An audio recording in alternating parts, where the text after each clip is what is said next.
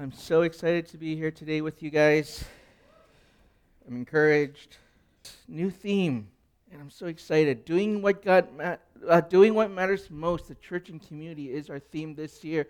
I am so excited for this theme. It's about discipleship. It's about walking out our journey with God. It's also about celebrating the power of God working within our church community, but also being a witness of the glory of God in the community that we're placed in. So that's what this year is about, okay? Something for us to get excited about, something for us to work together as a church, because that's what we're called to be. We're called to be a church, and the church is our family. A church is the children of God. And so we're going to do that this year. We're going to go through first go through 2 Peter. That is going to be our first jump-off point for this series. I love the book of 2 Peter because there's an urgency that comes with 2 Peter. You're asking, why am we not going through 1 Peter? Because it's a very different letter. It's written in two very separate times. It's not a continuous letter. And we're going through 2 Peter because there's a charge for us as a church. All right, but before we get into it, let's pray. And we'll get into the word here. Father God, we thank you so much for who you are and what you're doing in our community. And we thank you so much for just your encouragement for this church. Lord, as we step together into a new season to pursue righteousness and to pursue holiness, Father God, we just pray that your Spirit comes and goes before us as we look towards what righteousness and holiness looks like. So, Father God, be with us today. Let our worship, let our presence be a blessing unto you. May we worship you with all our heart, soul, and mind. And Lord, may we give you all that we are for all that you are. So Lord, we thank you and we pray all this in Jesus' name. Amen. All right, if you have your Bibles, turn with me to 2 Peter chapter 1. We're going to just go through 4 short chapters, but you know me, 4 short chapters means an hour-long sermon. But the question is, what matters most? We're saying, doing what matters most. So the question should be, so what matters most? That is a question not only for our church, but it is a question that the society and culture that we are living in are asking the same thing. I'm not sure if we're completely out of COVID yet, but nevertheless, the season of COVID these past 2 years have changed the entire world and how we operate and how we relate. We're trying to navigate a new landscape, not one that the world has ever experienced before, because prior to COVID, there wasn't a necessity for it, and this landscape is digital. You may not agree with me, but one thing that has changed in the entirety of the world is how we interact with technology now. In the past 2 years, it's not that we have come up with brand new technological advances. However, what has happened is how people now begin to leverage that technology and manipulate that technology with ease, and how we use that technology is greater than ever. COVID forced even those that were against technology or even hesitant to use it because we didn't know how to figure it out. But now it's gone to a place where the internet is not even something that we think about. You're like, what? Well, let me tell you. I was born before the internet. I know I look 20-something, but I'm not. I was born before the internet was available in homes. And when internet did become available, it was slow, it took up the phone line, it screeched like an alien was going to attack you from the other side. That was internet. We didn't have cell phones unless you were very rich. And those cell phones back then were literally the size and weight of an actual brick. When you were out, people couldn't reach you until you either got home or close to a phone. You had to either call them on their landline. Some of you don't even know what a landline is. or you physically see them. When you need to buy something, you actually have to go to a store. You have to go to the store to see if it's even available. If you wanted to get food, you actually had to go to the restaurant to buy it. If you had to go to school, you had to walk to school. You had to go to work, you actually had to go into the office. But today, every single one of us, we have a cell phone, right? That cell phone is constantly connected to the internet. That cell phone allows us to call people or text them or even figure out where they are from Find My Friends. Technology has changed the way that we live. If you need something, you just go on Amazon on your phone and you can order that, and the same day it comes. And if it doesn't come that same day, you're like, what the heck? This is Prime. I pay for Prime. If you're hungry, you just go on an app, you order food, it comes to you in 30 minutes. We don't think for a second that this is how we live our lives and depend on the technology that we live in today. Zoom and video conferencing technology, which used to be spotty or fuzzy, is now industry standards. During COVID, we found out that the majority of people can actually work and study from home. That the need to be physically somewhere was not a necessity anymore. Everything is instant. That even church is instant and available at any time we just turn on our phone. That we're able to devour contents at speeds and rates and amounts that all the generations before us can't even catch up with.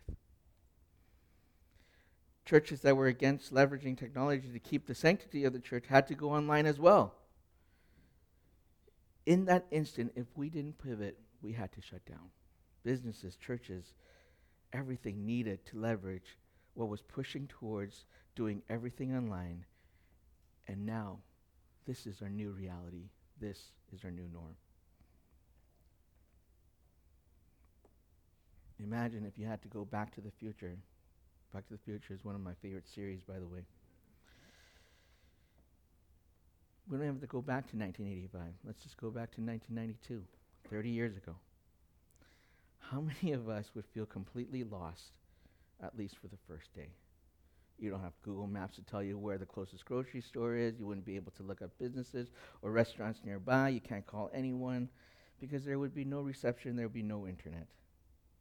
You'd have to sit in a car and bus and possibly talk to somebody. This is the contrast of the time that we live in now. And the book of 2 Peter starts at that place. 2 Peter is at a place where Peter is sensing that there is a big shift. A big shift in terms of what is about to happen. It is the end of an era. And if you hear and read the tone of Peter's letter in addressing the church, Peter has an urgency and a fervor about him. Peter, in his time when he's writing 2 Peter, he's in prison in Rome, and his execution is pending. Up until this point, the church was started and maintained by the original 11 disciples plus one who is now Paul, because remember Judas was left Jesus aside. But that era is now coming to an end, where most of the disciples are now either martyred or they're killed or they're imprisoned, and it's at a place where the church now needs to step into a new era where the 12 apostles are no longer there. Even back then, the early church thought that Jesus was coming back soon. So in many ways, the church actually didn't think that they needed to do anything different, because they thought, oh, when this era ends, Jesus is coming back, we're all going to be liberated, we're all going to be free, and that is the end of it. But Peter knew that that wasn't true. Peter knew that this is time for a new era of the church stepping into a new season that did not depend on them. So Peter is writing this letter in that place with that heart and that fervor. So he writes this letter to the church, and Peter knew what the church was going to be facing. He knew that the church was going to be tested. He knew that the church will face false teaching and oppositions. And this letter is Peter's letter to the church to say, persevere in faith and remember the promises of Jesus. So turn with me. 2 Peter chapter 1. Simeon, Peter, a servant and apostle of Jesus Christ, to those who have obtained a faith of equal standing with ours by the righteousness of our God and our God and Savior Jesus Christ. May grace and peace be multiplied to you in the knowledge of God and of Jesus our Lord.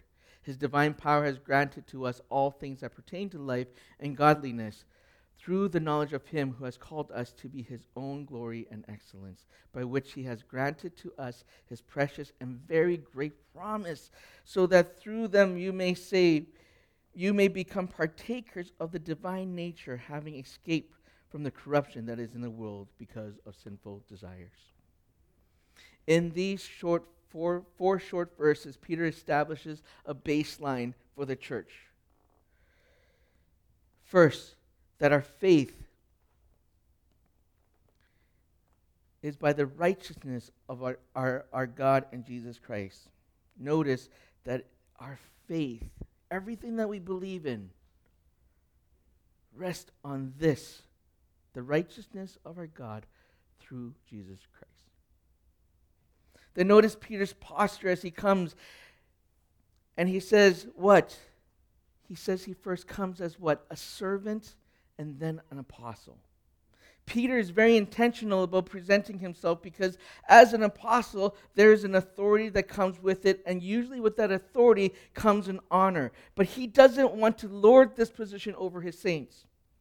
In the same way he addresses the elders in 1 Peter, he calls them what? Fellow elders. Peter learned this from Jesus.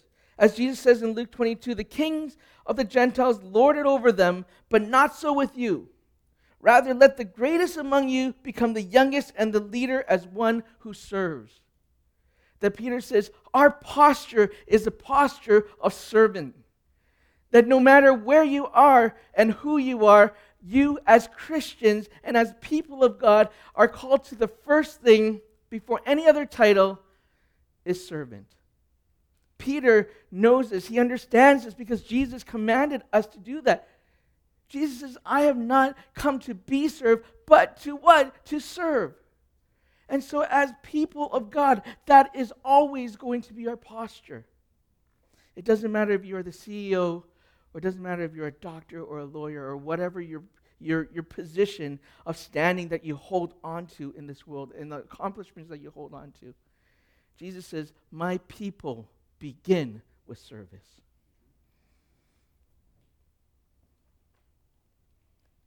Peter bends over backwards to emphasize this, and he emphasizes by saying that I am of equal standing.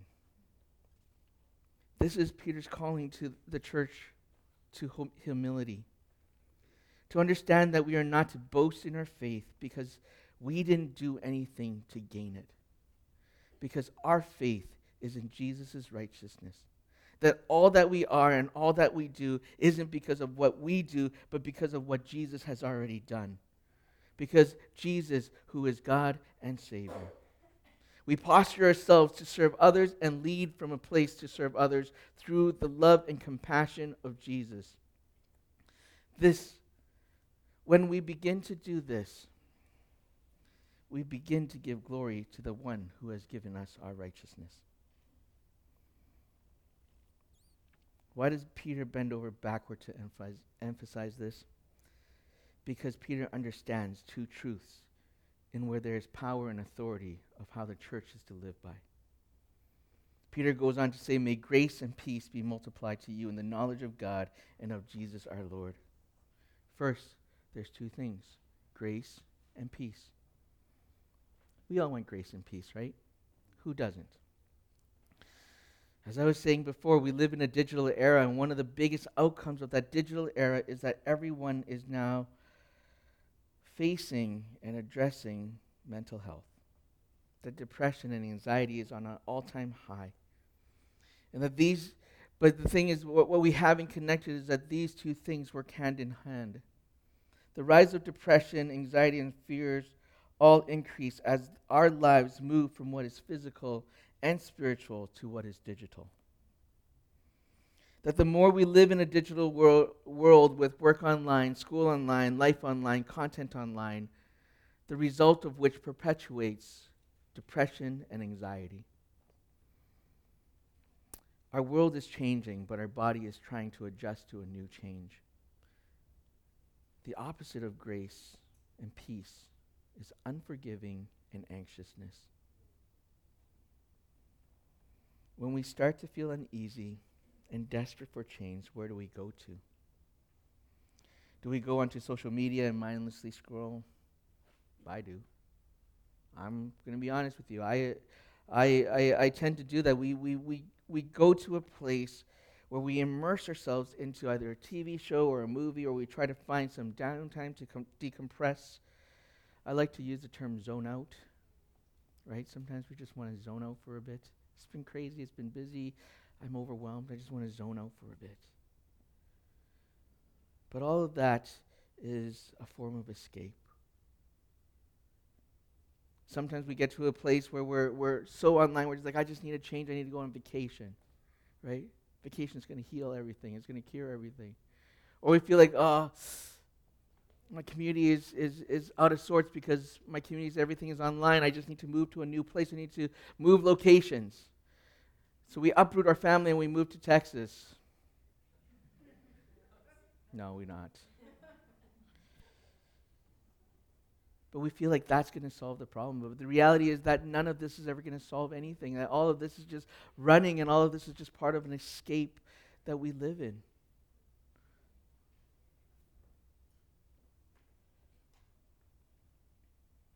But Peter tells us where we find peace and grace.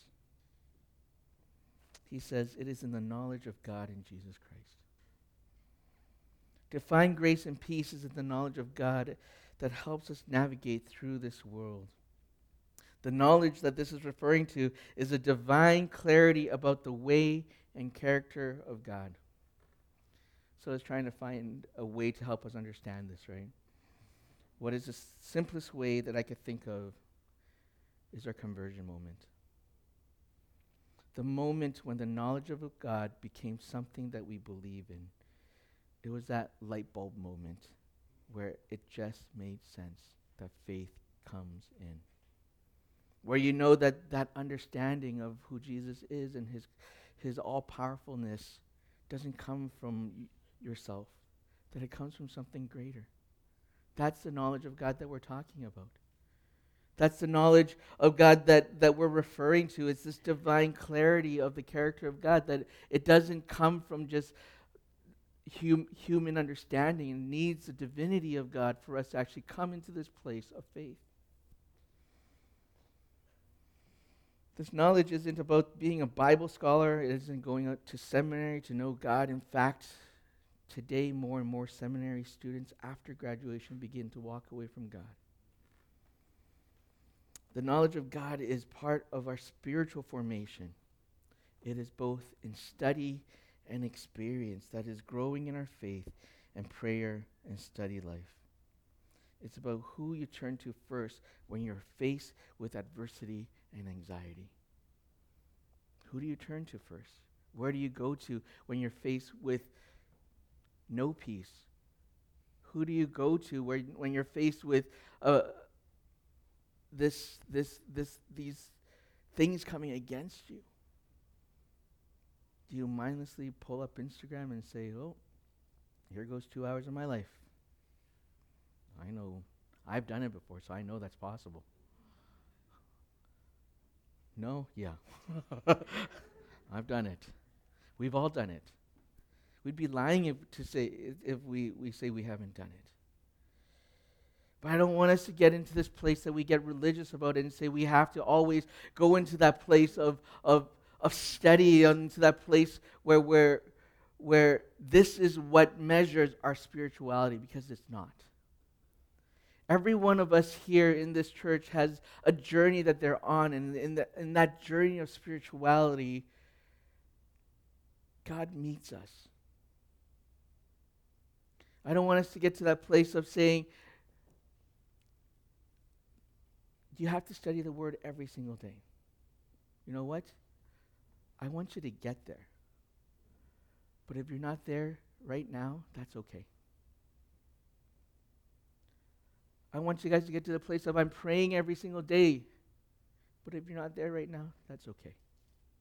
I want you to get to the place where you're asking God and asking for His wisdom and His guidance in how do I walk out today? Not 5 years from now, but how do I walk out today, in the next hour, in the next minute? What am I supposed to do? If you're not there, that's okay. We're going to help you get there. As a church family, I want us all to get there, and Peter wants the church to all get there. This is why he wrote his letter. He's like, I want you, church, to understand that there is something that God is giving you. There's grace and peace, that in the knowledge of God, that I'm going to help you navigate the world that you live in, that this mental health stuff, it's very real. Depression, anxiety, that's very real. It is the outcome of the world that we live in. But there is help to navigate through all of this. Sometimes that requires professional help, but other times it just requires us to really go into Scripture and remember the promises that God has for you, church. That's what it is. That the Word of God, this book, contains truths. Truth about who you are. Truth about where God wants you to be. Truth in the person He has created you to be. All of these things are found in this Word, and God says, know me. Not just in the knowledge, but also here in the experience of who God is. When Jesus left, Jesus says what? I'm going to give you a helper. This helper is the person that's going to help you navigate through all of these things, and that helper is in the form of the Holy Spirit, and God says, I'm going to give you my Spirit. And when I give you my Spirit, there's an empowerment that comes upon you. And that empowerment helps you navigate through depression, through anxiety. Yes, sometimes we need external help, and I'm not against external help, and I think you need to go seek external help if that's where you are in life. But God's promise is in here. He's saying that I will restore you, that I will help you, that I will be there for you when you're going through your anxiety, when you're going through your depression. The answers are all here. The knowledge of God gives us power. Power. Church, do you believe you have power?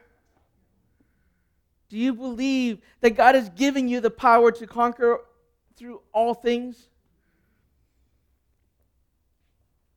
The knowledge of God gives us power to live through our day-to-day. This is the hope in which we get to live in. And as you get to know Him better, He will give you everything you need, including His glory and His goodness. And this is God's promise in which we live with. Verse 3, it says this, by which He has granted us His precious and very great promises. Nope, I am ahead of myself. His divine power has granted us all things that pertain to life and godliness through the knowledge of Him who calls us His own, glory and excellence.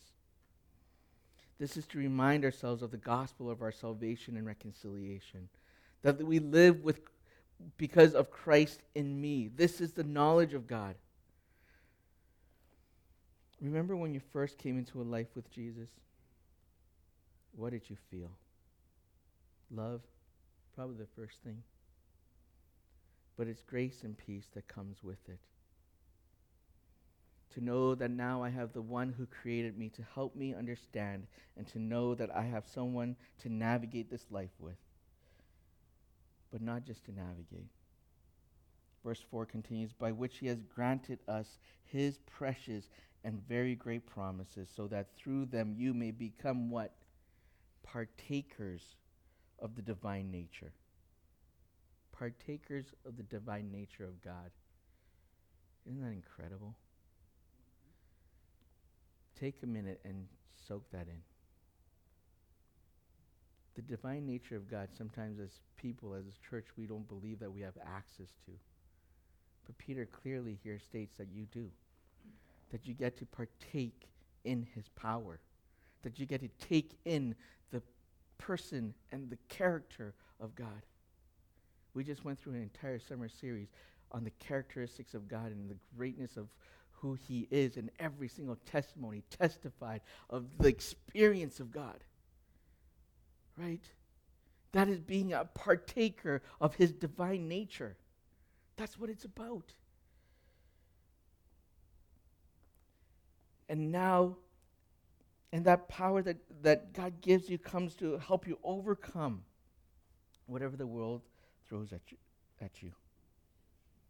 Peter encourages the church in ways in which he says to do the same way that I have. Peter says, you have received the same authority as me. Church, you have received the same authority as Peter. Right? And with that authority, which is an equal authority, Peter reminds us in 1 Peter that what? We are a chosen people, a royal priesthood, and a holy nation. That you are a chosen people, a royal priesthood, and a holy nation. That is a church. That's not just Peter. It's not just his apostles. It's not just me. It's all of us. That we are all to be a part of this together, walking this out together, that this charge that Peter gives is not just to the leaders of the church, that this charge that Peter gives is to the entirety of the church until Jesus comes back, so that we're sitting here 2,000 years after Peter wrote this letter, that this letter reigns true to the church that he was writing to on that day to today, that we're sitting together as a church that we call Five Stones. That this letter is for you.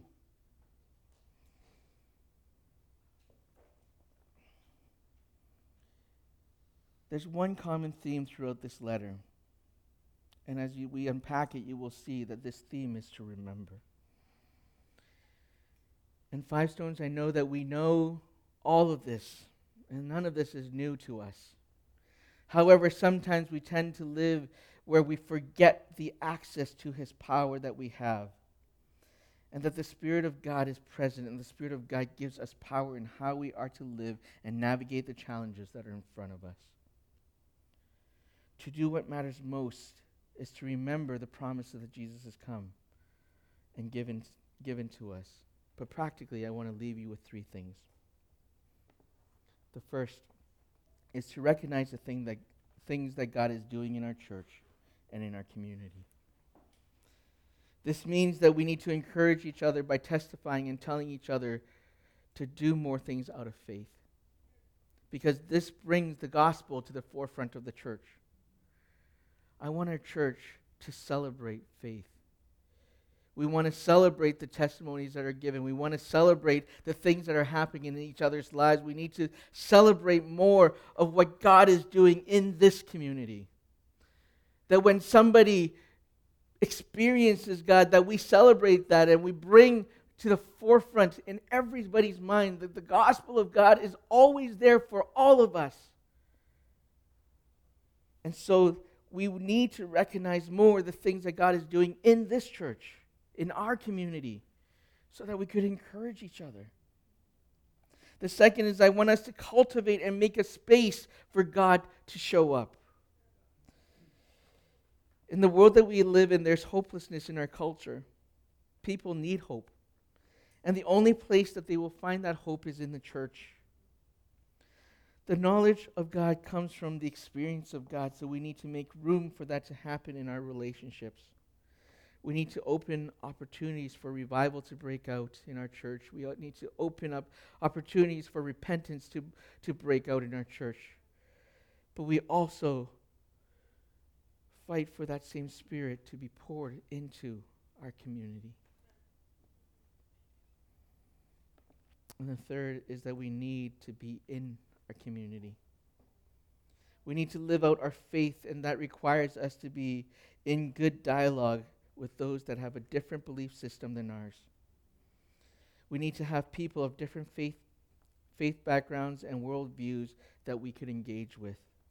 We need to teach our communities to ask the right question: what's wrong, what's right, what's missing, and what's confused. Doing what matters most is to know God. And to know God is to be in his power, in his church, and in his community. Let's pray. Father God, we thank you for what you're doing in our church and what you're doing in our community.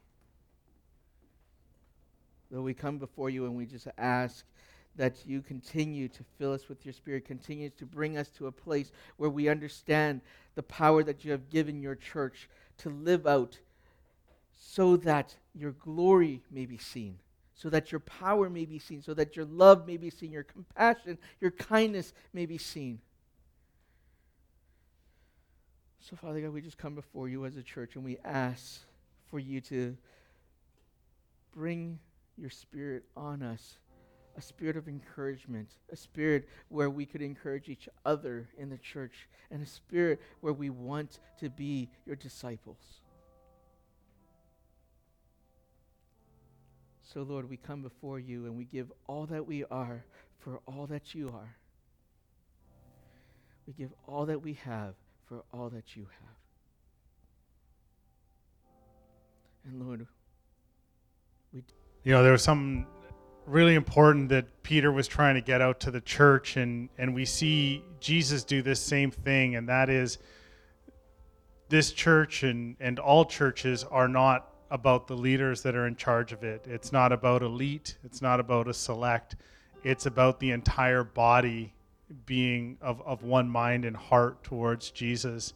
And so you see Jesus go out there, and he didn't do everything himself. He sent the 70 out in twos. He spent 3 years training 12 guys, and man, you want to read about some frustration in the Bible, read about that. I mean, they're brilliant 1 second and then get behind me, Satan, the next. And yet he did it. And why? It's because when he left, there had to be a transition. And this is what Peter is recognizing, is that, there's this transition between the apostles. They were there. They were the original witnesses. They're the OGs, in the modern vernacular. But as they left, Peter knew there's a charge that had to go out to the church, and that charge goes out to every person. And so, it's fitting that this word came today because, we are also in this position of transition. And, it's so easy to look at Rich and John, Eugene, Ruth, and say, look at the prophetic gifts that are upon them. They speak these words, and there's these things that come to them. Ben, Greg. But here's the thing, they're not the only people that hear from the Word of God. And they're not the only people that God is going to speak to. There are going to be things that God is not going to speak through their ears, but they're going to go through your ears. And they're going to come out of your mouth. And that's a huge part of taking this church and going out into the community. We can't go out there on our own strength. We will fail. But we can go out there in his strength, and we can go out there in his time, and we can go out there with his Spirit, love, mercy, and grace, and we will do great things because he is there with us doing these things. And so, hidden in what John was saying today is this charge to you guys that we need to be seeking his voice, and we need to be seeking what he wants to say to us as a church. And, this is not about we put this all on John. John is the leader, but he's not the doer. We are the doers. And so I just leave that with you today. Lord, we just thank you for just such a mighty time of your presence, Lord. We thank you each and every time that you show up because your presence is so good. It is so wonderful, and it is so majestic. And Lord, we just thank you today that we could just have this ceremony to formally acknowledge John. Lord, acknowledge him in the things that you have called him to do. Acknowledge him for the role that he has taken on. And Lord, when you said who is willing to go, he said, I am. And so, Lord, we just thank you for this morning. We thank you for the worship. We thank you for the sermon. We just thank you for all the things that you have laid in our hearts. And we just ask that in this week you show us how to apply it. Lord, there's knowledge that comes at us. There's information that comes at us each and every day. But Lord, the application of that knowledge is wisdom. And we know the wisdom comes only from you. And so, Lord, work in us. Show us what's important to apply. Show us what is important to toss away and leave to the side. Show us how to prioritize our time and our thoughts so that we just continue to grow and see you more and more. And we just ask your blessing upon us this week. Amen.